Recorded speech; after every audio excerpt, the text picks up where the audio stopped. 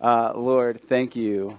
Lord, thank you for these men. Thank you for their commitment to you, to this body, and to their families. Lord, I pray that you would help me to equip them, to lead them well, to love them well. Lord, we know that we can't do anything we're going to talk about today or this year without you. And so, Lord, we ask you to indwell us, to fill us with your power, to do the things that you've called us to do, to make your glory known on this earth, beginning with the ends of the earth that lie inside of our own doors. Lord, be honored in our time today, in our conversation. Lord, give us humility. Lord, give us ears to hear, and Lord, encouraging hearts. In Jesus' name, amen.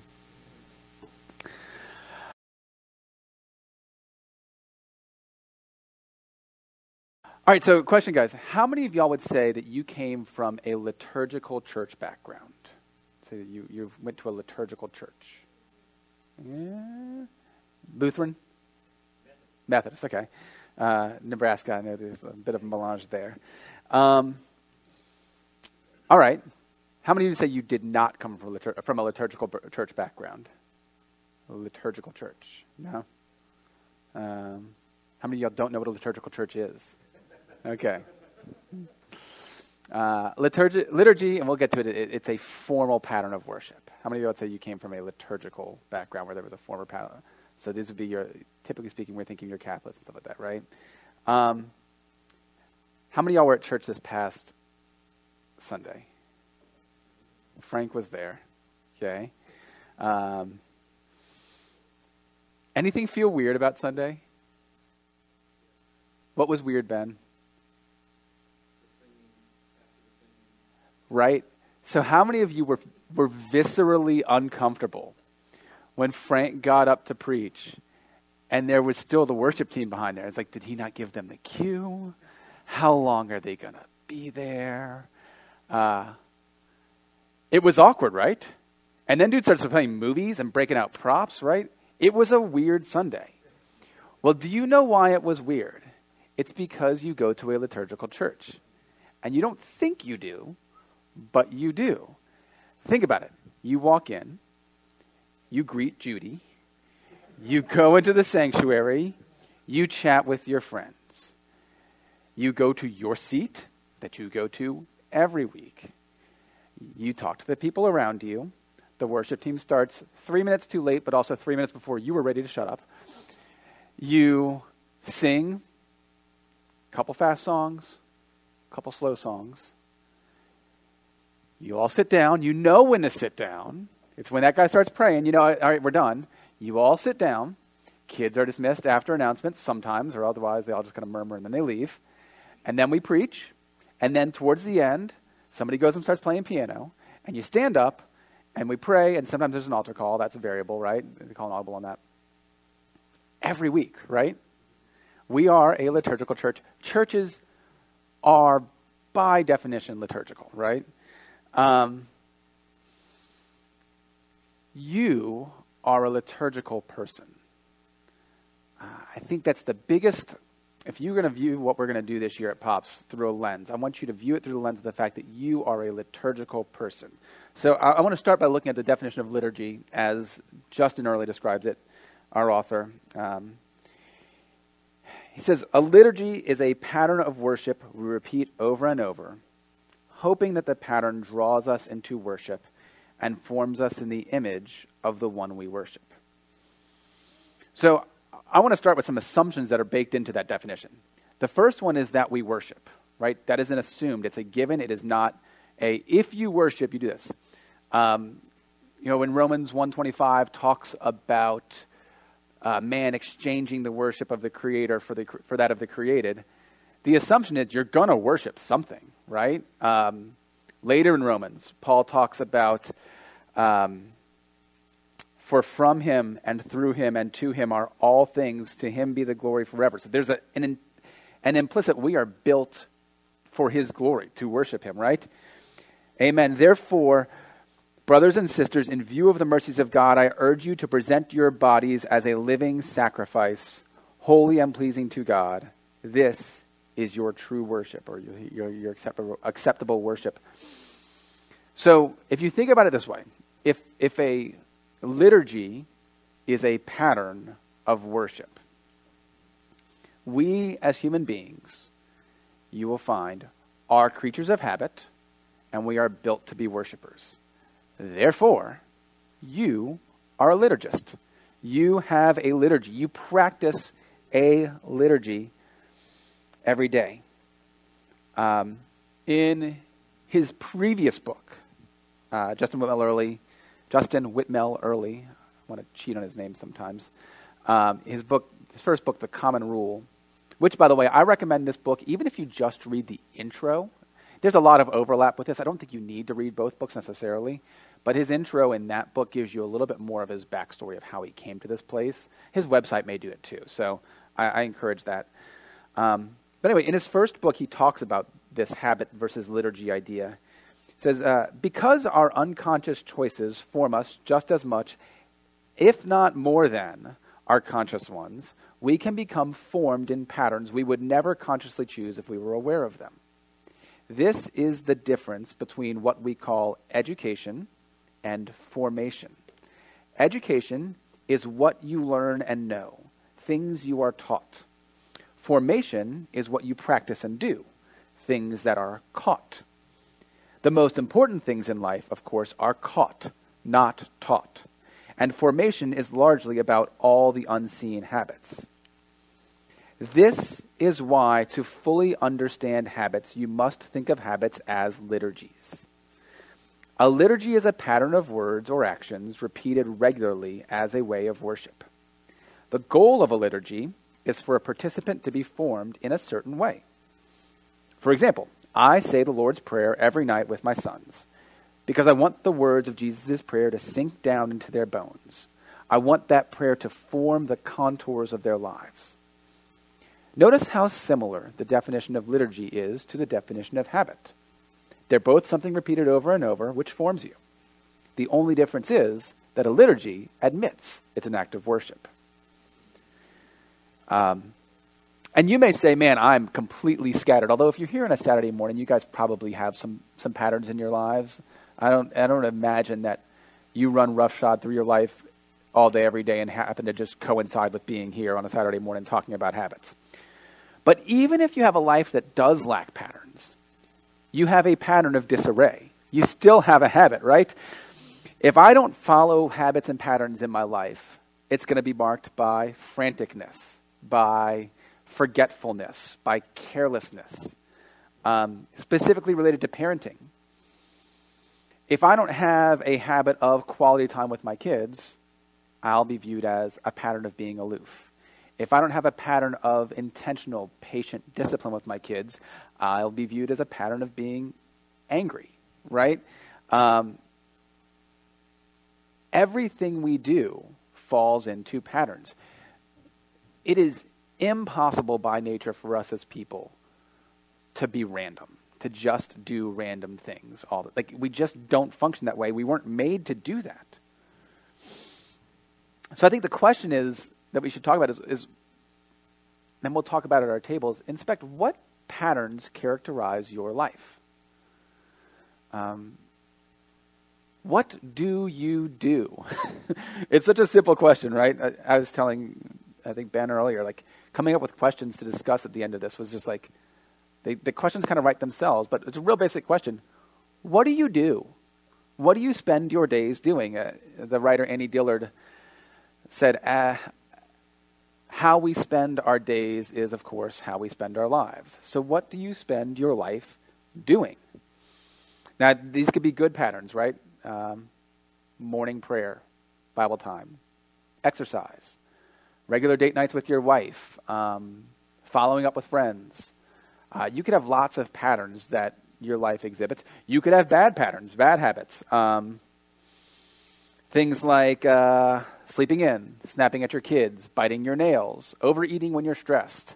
There's lots of bad habits we can find, but we tend to find our way into patterns.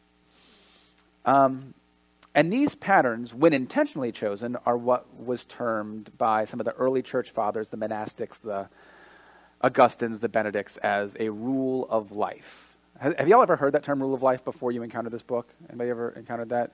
Your wife teaches classical school, so I expect you to understand this. A rule of life, so it's about what it's not. So it's not a set of rules you need to follow. Because the word rule here, it's come from the Latin regula, and it's more of a word for like a rod or a beam or a trellis for growing plants.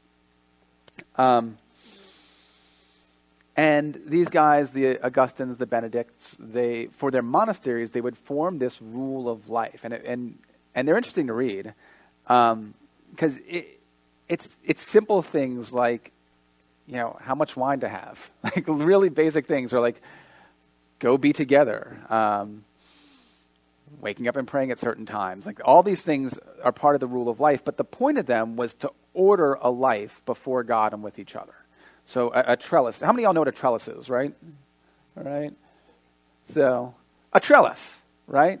There's fancy ones like all lattice that my wife might put in the garden.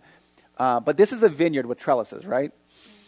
I don't think, by the way, it's a coincidence that we've been talking through discipleship in church on Sunday mornings, and this focus on the vine and the vine dresser and being abiding in the vine of Christ. I don't think it's a coincidence that is going on, and we're talking about discipleship there, and that we're going to talk about this rule of life sort of thing in Pops this year.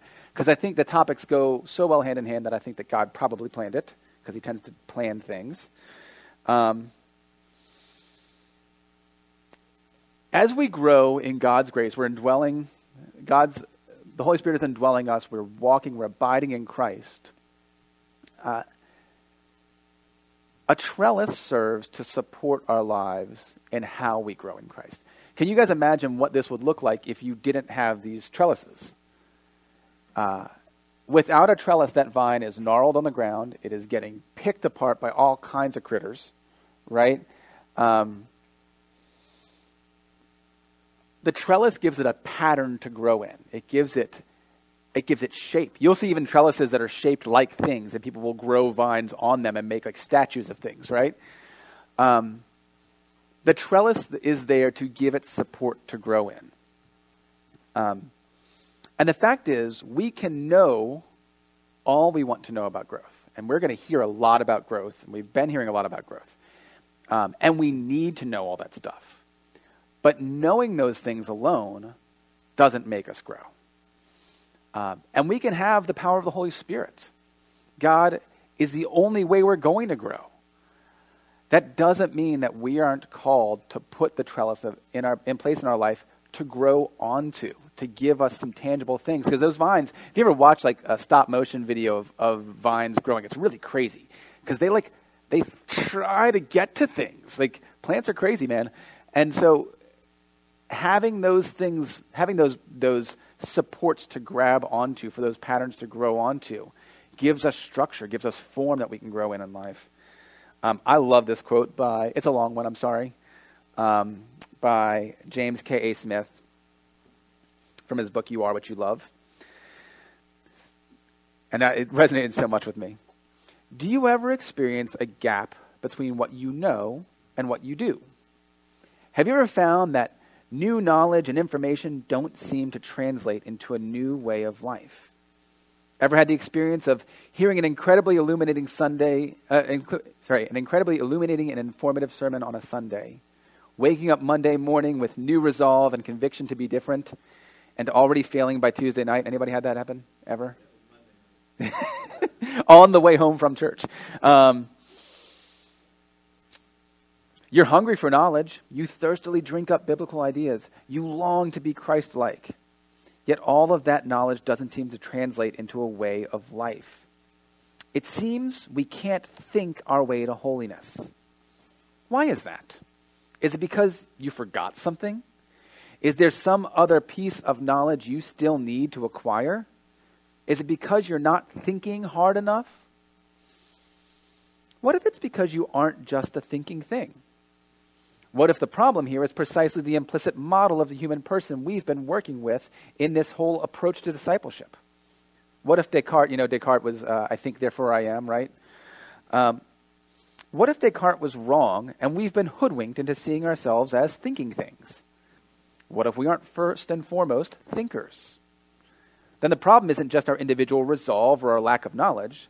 The problem is precisely our thinking thingism, our belief that we're thinking things. But what's the alternative?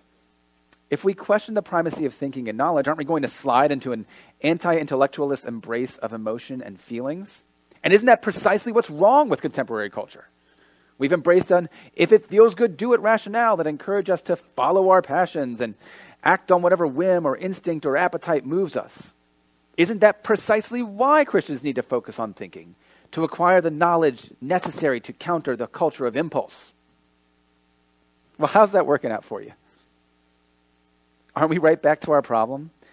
Has all of your new knowledge and information and thinking liberated you from those habits?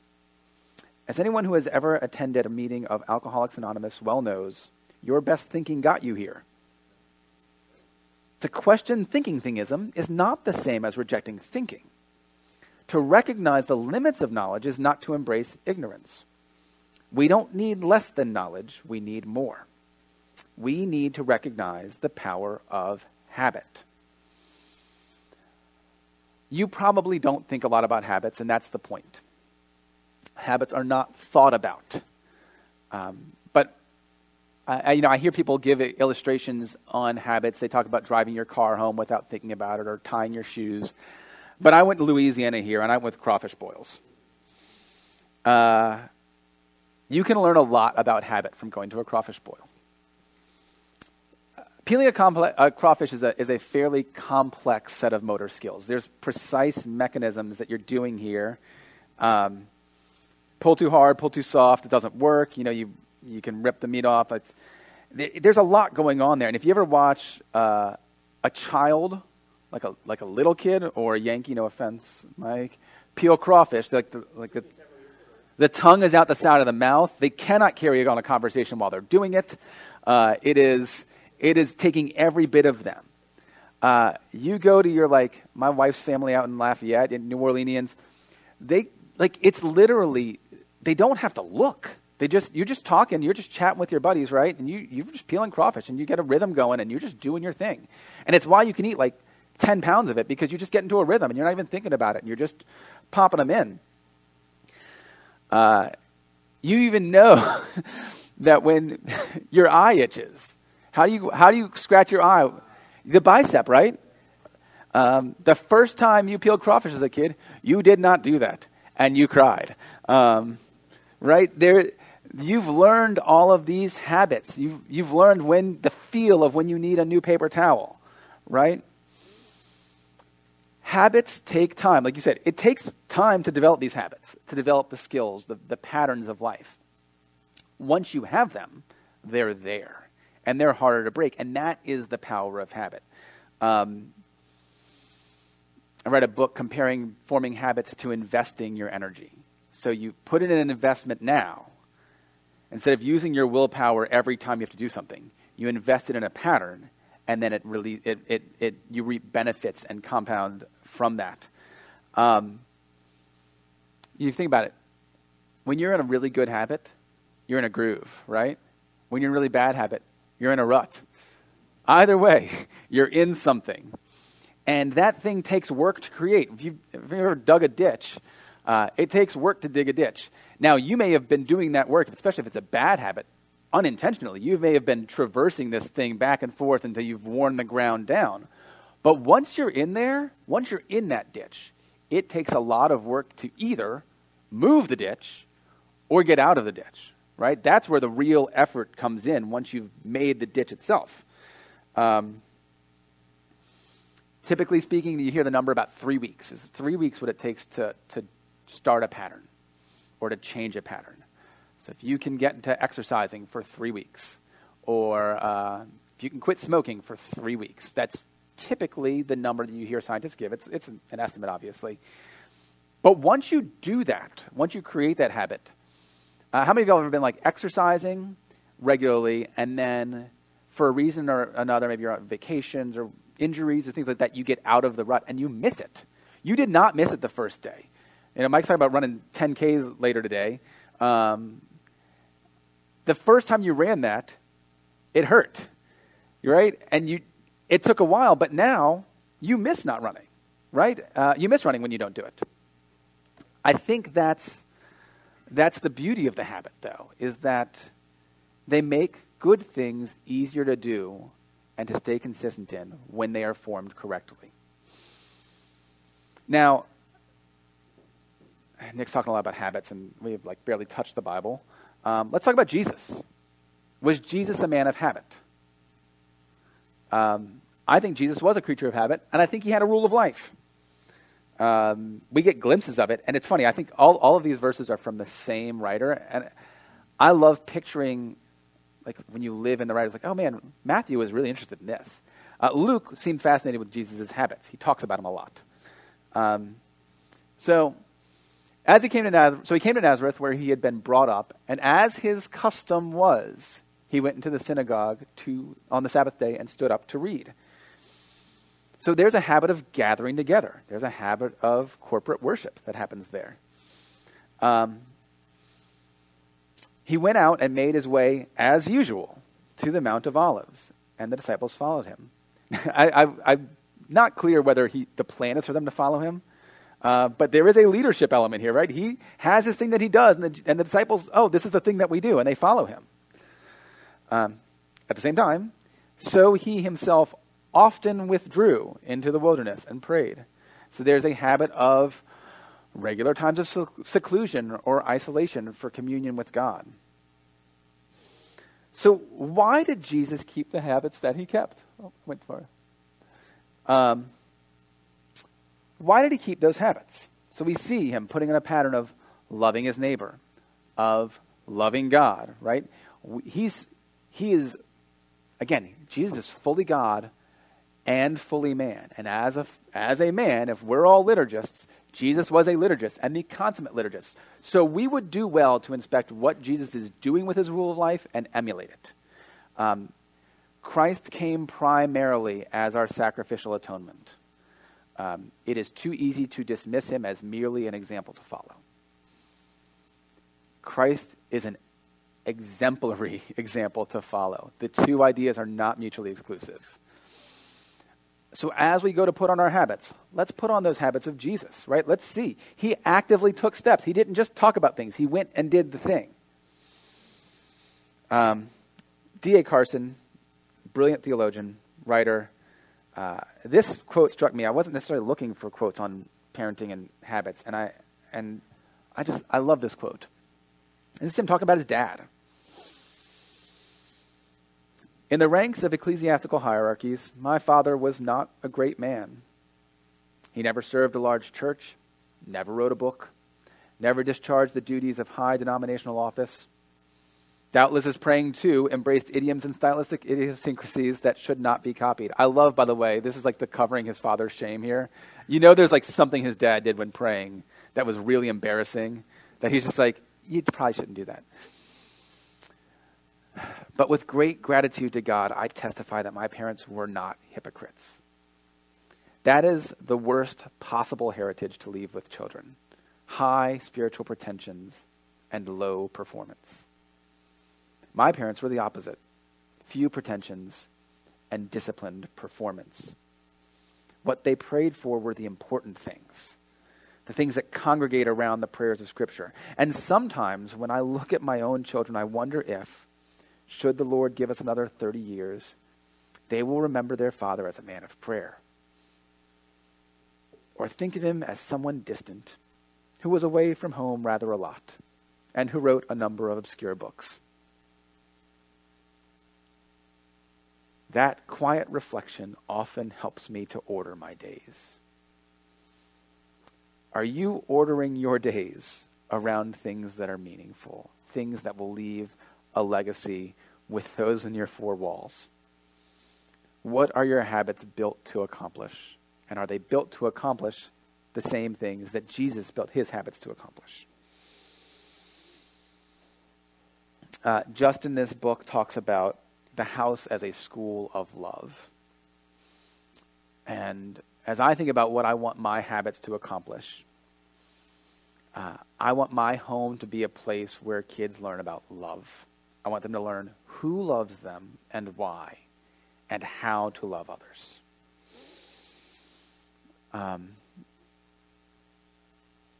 So when I first kicked off Pops, I sent this passage to Pete, specifically the last one. This is kind of my mission statement for Pops, the vision verse, if you will, specifically verse 18.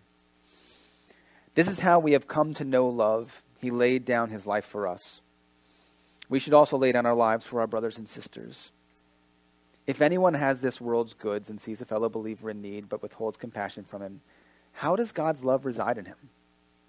Little children, let us not love in word or speech, but in action and truth. And the way that's written, by the way, those aren't mutually exclusive. It's not just one. It's both of these things.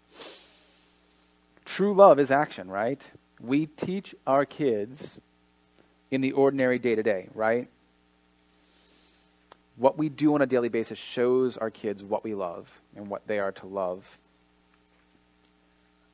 I wanted this to be like on the Pops logo, and Pete vetoed it. Y'all all know this passage. This is the command, the statutes and ordinances that the Lord your God has commanded me to teach you, so that you may follow them in the land you are about to enter and possess. Do this so that you may fear the Lord your God all the days of your life by keeping all his statutes and commands I am giving you, your son and your grandson, and so that you may have a long life. Listen, Israel, and be careful to follow them, so that you may prosper and multiply greatly, because the Lord, the God of your ancestors, has promised you a land flowing with milk and honey. Listen, Israel, the Lord our God, the Lord is one. Love the Lord your God with all your heart, with all your soul, and with all your strength. And what command is just like it? Love your neighbor as yourself. These words that I'm giving you today are to be in your heart. Repeat them to your children. Talk about them when you sit in your house, and when you walk along the road, and when you lie down, and when you get up. Bind them as a sign on your hand, and let them be a symbol on your forehead. Write them on your doorposts of your house and on your city gates. I love how ordinary all these things are. It's not, teach them when you do this big annual pilgrimage to this thing. They had plenty of those too. Plenty of festivals. If you teach them at all the festivals, make sure you talk about these things. Whenever you do Passover, talk about this. Whenever you have the Festival of Booths, if you've been reading through your Bible plan, you probably have survived, if you've made it this far, through the Pentateuch. And there's lots of patterns and festivals and orders. God loves patterns. But he's not talking about any of that here. He's just like, hey, when you're sitting in the house, talk about these things. When you are walking alongside of the road, talk about these things. When you lie down and when you get up, that pretty much covers all the things that I do. Talk about these things. They're just normal day-to-day things, guys. There are some habits I think that we're going to add to lives in this semester study. But I think for the most part, what we're just going to be doing is looking at the patterns that already exist in your life and figuring out how to use them to communicate God's love to your kids and teach them to love others. I think that's the goal here, is not to burden you with 40 new patterns that you need to do. It's to figure out, what am I doing anyway? And how can that be tweaked or redeemed or modified into something that's good and glorious? What daily practice does Jesus call us to? Then he said to them all, if anyone wants to follow me, let him deny himself, take up his cross daily, and follow me. By the way, if you go back here, that's how we know love. He laid down his life for us. We emulate him by loving our neighbors, by sacrificing ourselves for our families daily. As I said before, none of these are shortcuts to the fruit of the Spirit, right? The trellis is important, but you need that life flowing through the vine. Okay, guys? So what I'm not going to tell you is if you follow these 10 habits, all your kids will be saved. They're all just going to wake up and be glorious little angels the whole time. You're going to have this beautiful, successful life. You're never going to sin. You're never going to be angry. Everything's going to be perfect. I can't promise you any of that. The fruit of the Spirit is the fruit of the Spirit. It grows on the vine because it's empowered by the Spirit.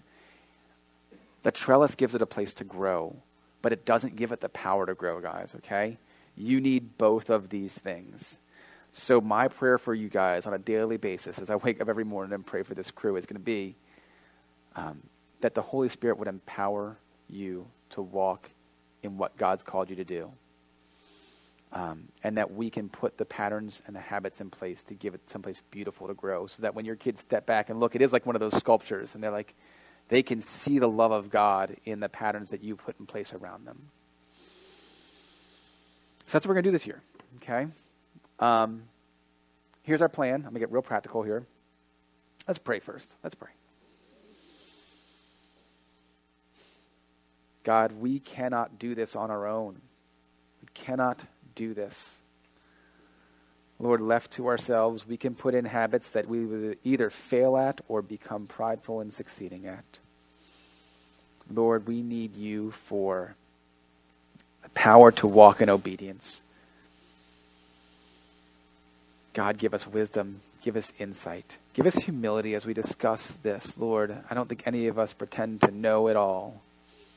Lord, I pray that you would help us to glean from one another, to learn from one another, to grow in understanding. Lord, to speak in ways that are edifying and ultimately point to you as the source of all good and glory. Lord, not to ourselves or our best practices. Lord, we love you. Lord, we love our kids. We love our families. Help us to do that, Lord, in a way that honors you and that reflects the love that you have for them. In Jesus' name, amen. All right. Thank you. So let's talk about our plan for the semester. We are going to meet the first Saturday of every month. Possibly one exception, maybe July. I might push back a week because it's like the weekend of July 4th, and it's not a great fit necessarily. We are going to be going through this book. If you don't have this book, get this book. There is an ebook version. If you want an ebook, if you're that type of guy, you don't like to carry physical books around, I get it. If you're an audiobook person, there's an audiobook. It is on Audible. It is not on Hoopla. Neither of the books are on Hoopla, sadly. So you actually have to shell out some cashola for it. Like I said, I recommend also if you're able to get your hands on Habits of the Household, which is on Hoopla. Look at the first chapter of that if you get a chance. I believe, is it not? Not Habits of the Household. The Common Rule. The Common Rule is on Hoopla. Check out the first chapter of that, or the intro, just as an idea of getting a good background on Justin's story. There's a podcast episode I heard him on too. I'll send out that one this week. We will not be doing the chapters in order. So don't be like, I'm going to read ahead and go crazy. I'll be done. Procrastinate, right? So you do the whole thing before. Do not procrastinate. I can tell you that our plan is for this next month to do the 1st and 10th chapters of the book. 1st and 10th. It is waking and bedtime.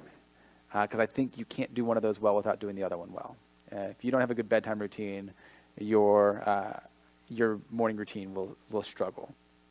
So I'm going to have somebody teach on those two things together. We're going to do like we've always done. We'll read 1 or 2 chapters. We will listen to a brief teaching, hopefully briefer than I was. And then we're going to discuss.